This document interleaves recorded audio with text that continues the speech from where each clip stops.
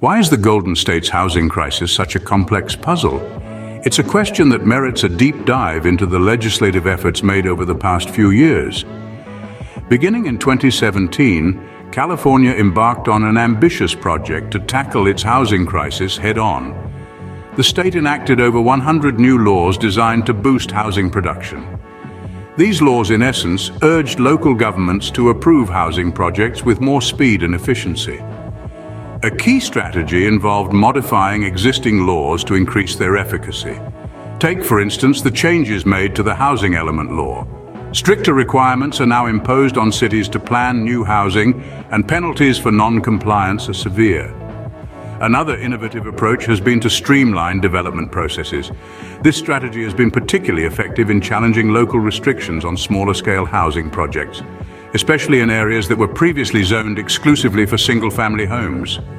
The impact of these legislative efforts is evident in the reshaping of California's housing entitlement process. There's been a marked increase in residential building permits, particularly for multifamily housing units. Despite these strides, housing production is yet to reach the desired level, due in part to economic uncertainties and various other challenges.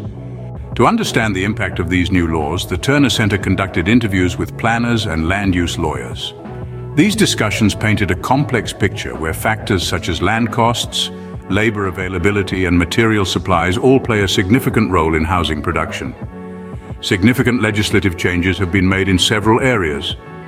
Planning laws have been revised, leading to increased targets for housing production. Zoning laws have seen notable changes, especially with the density bonus law, making projects more financially viable.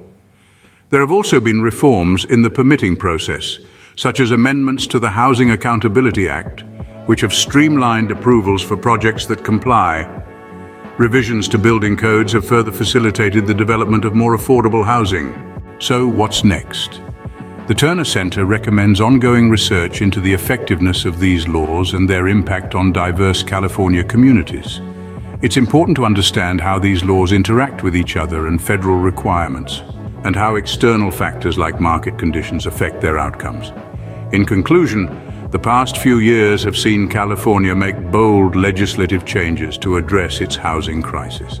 While the journey to finding a comprehensive solution is ongoing, the efforts made so far have resulted in tangible changes in housing production. The state's approach of modifying laws, introducing innovative strategies, and continual evaluation of their effectiveness provides a roadmap that other regions may find useful in addressing their own housing challenges.